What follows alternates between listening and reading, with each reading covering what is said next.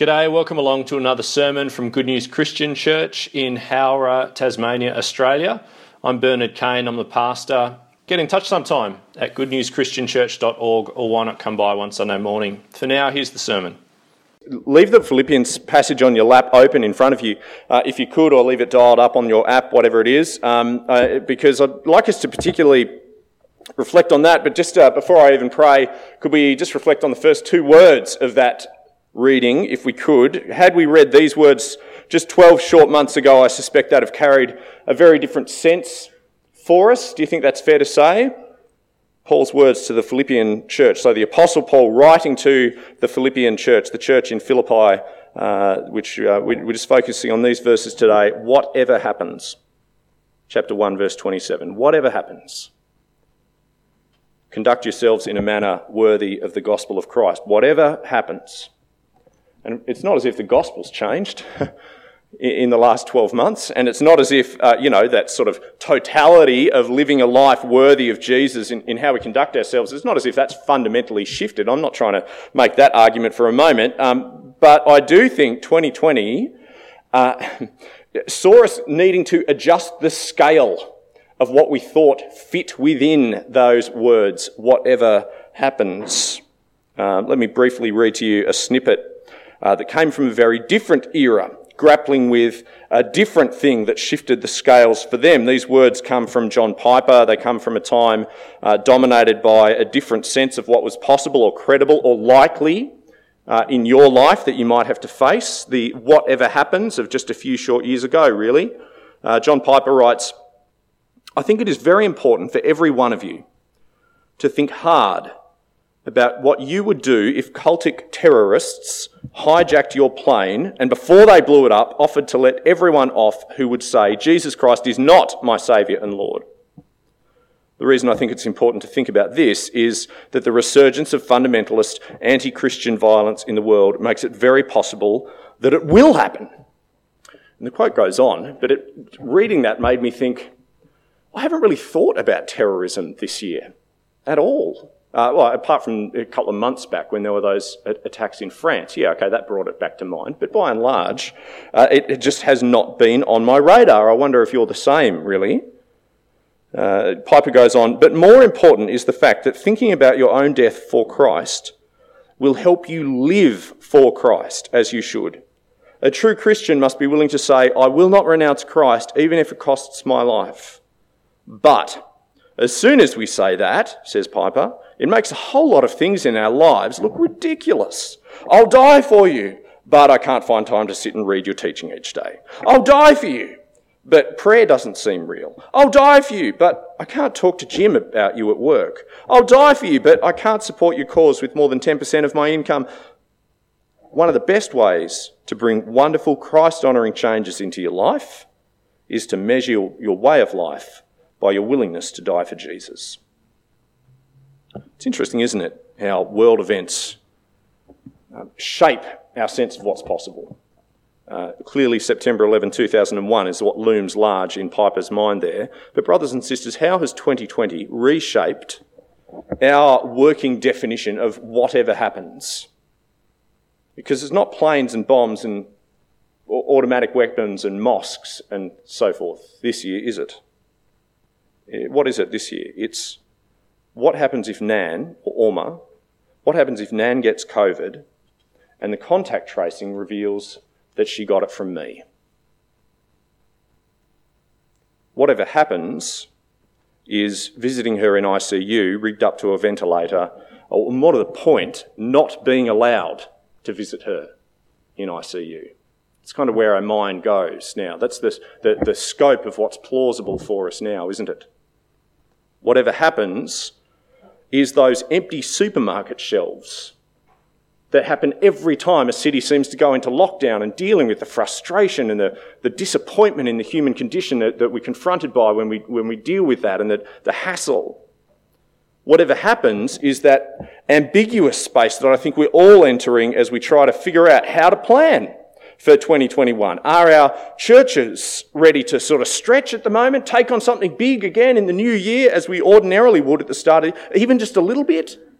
Do I commit to more and more now, or do I still need to wind back a little bit further because anything can happen?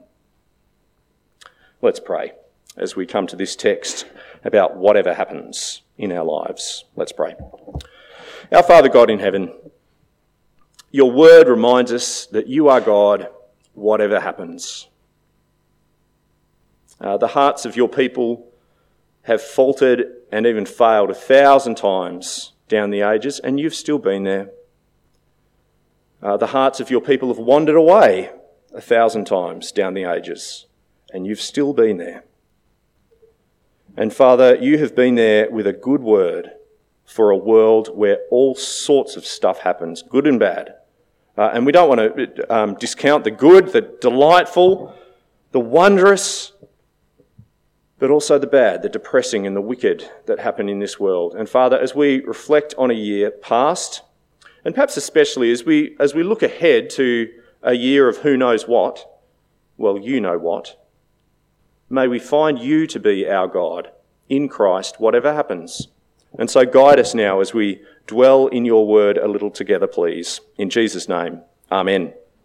So Philippians chapter 1, that's the passage, as I said, from verse 27. Whatever happens, conduct yourselves in a manner worthy of the gospel of Christ. And friends, that's really the simple thought that I want us to meditate on just a little bit further together this morning, both in view of its context for Paul and his letter to the Philippians and what was going on in their world and their lives at that time, and then bringing that to us in view of our context, our uncertain future, as the year begins to unfurl ahead of us and we start venturing into it in the coming days. May I just begin with this? Paul wasn't kidding when he chose that phrase, whatever happens. That's where we're going to begin. That's my first point. If a bit of structure helps you to hold in your mind what I'm saying and where I'm going, that's my first point, whatever happens. Because when we hear phrases like that, and someone starts pressing them into our lives, whatever happens, I want you to do this or do that, there's a sense, I think it's easy for us to snap back, to push back a little bit, perhaps with an equally cliche response, and you can take your pick as to which one you might choose. So someone says, whatever happens, I want you to do this, and we tend to sort of be defensive and snap back. Well, that's easy for you to say. Or we might come out with nice for some, sitting there in your Bible writing tower, Paul. Or more aggressively, what would you know, Paul, about whatever happens, given what I've got to face in my life? Who are you to tell me what to do or how to live? So, brothers and sisters, let's begin there. May I say, I think Paul knows two important things about life. Two, which help me to hear his words, whatever happens, with the gravity, with the seriousness, with a certain sensitivity and quiet that they, I think, deserve. So firstly, could we read back up the page a little bit together there in Philippians? Let's read from, say, verse 7. And just notice both that Paul, he understands how bad whatever happens could be for these Philippians. But also notice just how much he cares about these Philippians. You see, they have his heart. He's projecting forward into whatever might happen in their life, but he cares about them. He has affection for them. They aren't just a business proposition for this missionary apostle, a venture that might turn south, but it doesn't matter. He's got other churches on the go all around the Mediterranean. No, they are people whose lives, might end up in the very same situation that his is in right now. Verse 7 of Philippians chapter 1, where Paul writes, "It is right for me to feel this way about all of you, since I have you in my heart, and whether I'm in chains or defending and confirming the gospel, all of you share in God's grace with me. God can testify how I long for all of you with the affection of Christ Jesus." Just come down to verse 12, where Paul writes, "Now I want you to know, brothers and sisters, that what has happened to me has actually served to advance the gospel. As a result, it's become clear throughout the whole palace guard and to everyone else that I am in chains for Christ. And because of my chains, most of the brothers and sisters have become confident in the Lord and dare all the more to proclaim the gospel without fear." Whatever happens, he writes. But he writes as a man with literal chains on his body, to a church, to a people who have his heart. He cares about them. I want to tell you something from my experience. With my heart engaged for your good, whatever happens, conduct yourselves in a manner worthy of the gospel of Christ. I said there were two things that Paul knows, and I think it's fair to say that the second thing is really our second point. So let's move to there. Worthy of the gospel of Christ. What I mean is this. I think Paul has looked at the gospel story of Jesus, and he has said to himself, what I see there is a God to whom whatever did happen. I think that's what he's driving at with verses 29 and 30. Let's take a look there. This whole idea of living worthy, you see, of the gospel of Christ. Paul doesn't mean, look, here's the kind of life that whatever happens, it'll be worthy of God, so it'll win you a spot with him. It'll convince God to let you in or save you or whatever. That's not Paul's shtick at all. No, a life worthy of the gospel. He's saying it's a life that matches up, that makes sense. It fits with the gospel of the Lord Jesus Christ. It aligns with his life on earth, where whatever happened sure happened to him. Philippians 1 verse 29, let's have a look together. Where Paul writes, for it has been granted to you, Philippians, on behalf of Christ, not only to believe in him, but also to suffer for him, since you are going through the same struggle you saw I had, and now hear that I still have. And it's not really until chapter 2. I mean, many of you know Philippians very well. In fact, I suspect for many of us, our favourite passage in perhaps the whole Bible. Is this true for some of us? Philippians chapter 2, verse 5 and following, your attitude to one another should be the same as that of Christ Jesus, who, being in very nature God, didn't consider equality with God something to be... Some of our favourite verses. It's not really until there that he unpacks the suffering of Christ in detail, that he starts to pull it apart. And yet I still think that he's got in mind that pattern of life here. But I do think it's a weird phrase, verses 29 and 30, granted to you on behalf of Christ to suffer for him, just like Paul and his mates on behalf of Christ have suffered, we are still suffering. What's he saying there? Why do I think it's weird? I think it's weird because on the one hand, yes, sure, he's saying if you stand for Jesus and suffer the consequences, then yes, you're suffering on behalf of Christ. If you suffer in your life precisely at the point of being a Christian, precisely because you're a Christian, then there's a sense in which you're suffering on behalf of Christ. But I think there's another layer to it in this paragraph, because he's just said that all of this conduct, this way of life that will attract suffering, that's what is worthy of the gospel of Christ. Not just because of Christ, but worthy of the gospel of Christ. In other words, I think Jesus put it in these words before he went to the cross when he said, whoever wants to be my disciple, right, before he went to the cross, whoever wants to be my disciple must deny themselves and take up their cross daily and follow me. Luke chapter 9. Now, why does this matter? It matters because when whatever happens in your life and things get really hard, what I think we need is not for us to be the hero, for someone to be able to say, you've done it better than anyone could. What I think we need is not for Paul to be the hero or the Philippians to be the hero. Can't you live up to them? Friends, as we face whatever happens, don't we need to keep Christ in mind and his gospel in mind when we suffer whatever happens, knowing that whatever has already happened to Christ, my hero, my assurance, not only that, my comfort, my deliverer, my guide, my strength when I feel weak. So it's a subtle point, but I think Paul intended the Philippians to hold together the thought that yes, they suffer on Christ's behalf, but that suffering is worthy of the gospel of Christ in that it fits with the gospel of Christ. You're doing it right. You haven't made a terrible mistake. You're not abandoned by God when you endure whatever happens. You're not doing the Christian life wrong if you suffer. God hasn't left you. No, he hasn't left us. He suffered for us. He went ahead of us. and he even grants that we suffer on his behalf.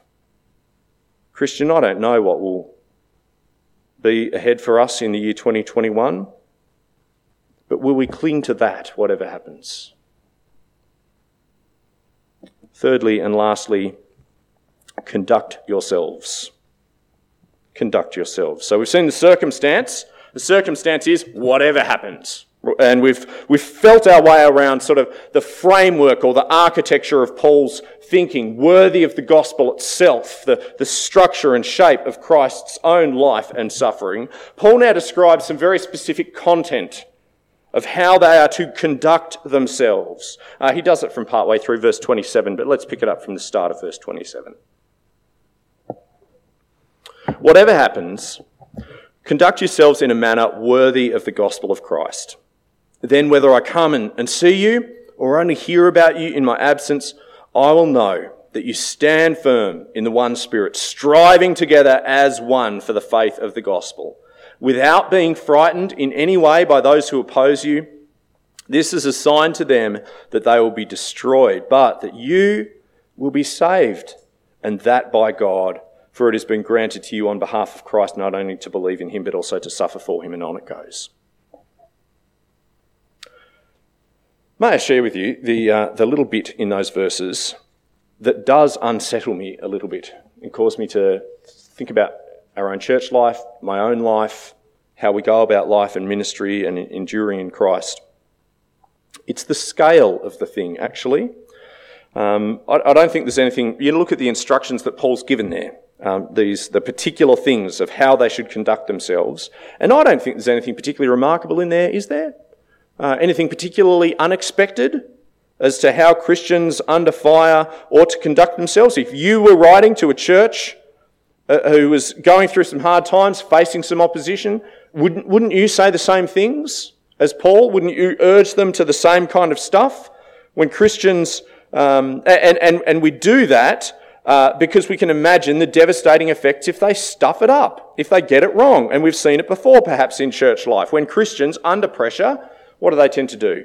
We tend to do. We start turning against one another. We start tearing strips off one another. We cower in fear. We get distracted from the main goal. All of these things. When we bullied or whatever, we get shaky even on the gospel itself sometimes. That's when we're at our worst. No. What would we write? We'd write stand firm. We'd write strive together, brothers and sisters, for the faith of the gospel. As in both your own faith, but also the faith of the gospel in terms of evangelism, reaching out. Keep your eyes on the mission of Jesus to the world. What have you got to fear? We'd say the same things, I think. No, friends, but when I think about the year ahead, my own life, our own church life, it's the scale that gets me, because there's a hint for us there in verse 29. Is our striving for the gospel, is our eagerness to serve side by side, our fearless pursuit of genuine faith in ourselves and in the world around us, is it of the kind of scale that it would prove a sign to a watching world? Have a look there. We'll pick it up from verse 28. Striving together as one for the faith of the gospel, verse 28, without being frightened in any way by those who oppose you. This is a sign to them that they will be destroyed, but that you will be saved, and that by God. Do you see the scale that their conduct is supposed to reach by the power of God at work in them? This is a sign to the watching world that they will be destroyed, your opponents, but that you will be saved, and that by God. It's extraordinary, isn't it? The conduct that this church is to carry on with and the effect that it's to have, which might sound really macabre and kind of hopeless or even combative or morbid or something. But I can only imagine, actually, you think about the book of Acts, I can only imagine that Paul knows exactly what he's talking about, because it seems to me that this is exactly what happens to him in every city that he visits, isn't it? Through the book of Acts, you think about how he conducts himself and the kind of things that get stirred up in every city around the Mediterranean that he visits as he carries the gospel with him. There are some who hear the gospel, who see it lived with conviction amongst the new converts there as the gospel rang out, and it then rings out from them with clarity, with a concern for the world to hear of Jesus and be saved by him. There are some who see it as a sign that I'm done for. I am done for in view of the preaching of the gospel of the Lord Jesus, unless I put my faith in him.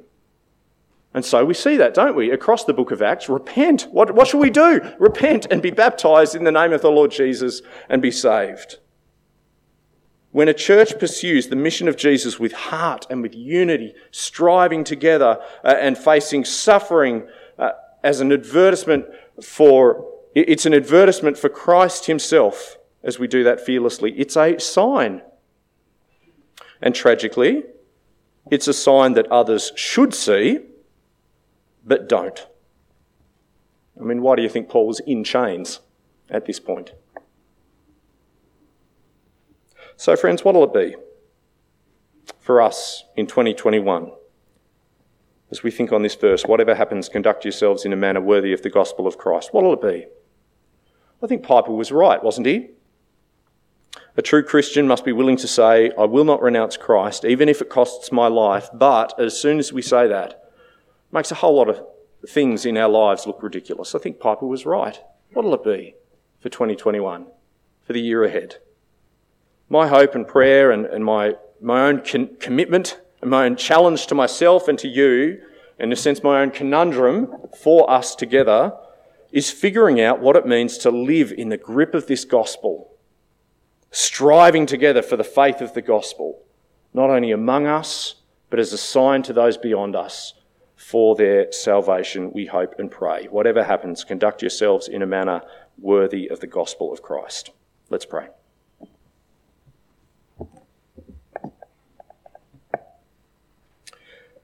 Our great God in heaven, what a relief it is to us that our salvation doesn't depend on our worthiness to live like Jesus and to suffer for him and for his gospel.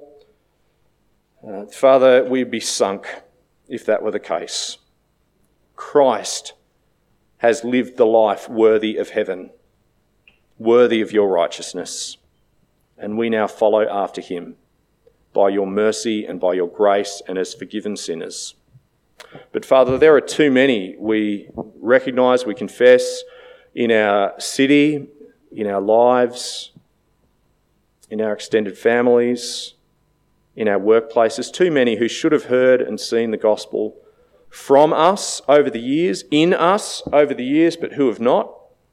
They've seen a glimpse, perhaps, but not a clear and full view of our Lord and Saviour. And Father, we ask, would you correct that scale, the scale of Christ's influence in our lives this year, please. Father, you alone know what lies ahead of us, and we do trust, oh God, that 2021 holds many wonderful and happy and surprising and delighting things in store for us. You are not only good, but you are lavishly generous. We've seen it 1,000 times before. Oh God, may we grow this year in those precious disciplines of gratitude and thanksgiving to our Heavenly Father who gives good gifts to us. But Father, may we also grow in the steady and unswerving, unwavering conduct that befits the gospel, please. By your Spirit, may we indeed strive together with Christ's help. May we face suffering without fear. May we emerge not only the stronger from that, whatever it is, but the more assured and comforted in Christ, even in the midst of it. God, would you be our strength and our song this year ahead, please, whatever happens. In Jesus' name, amen.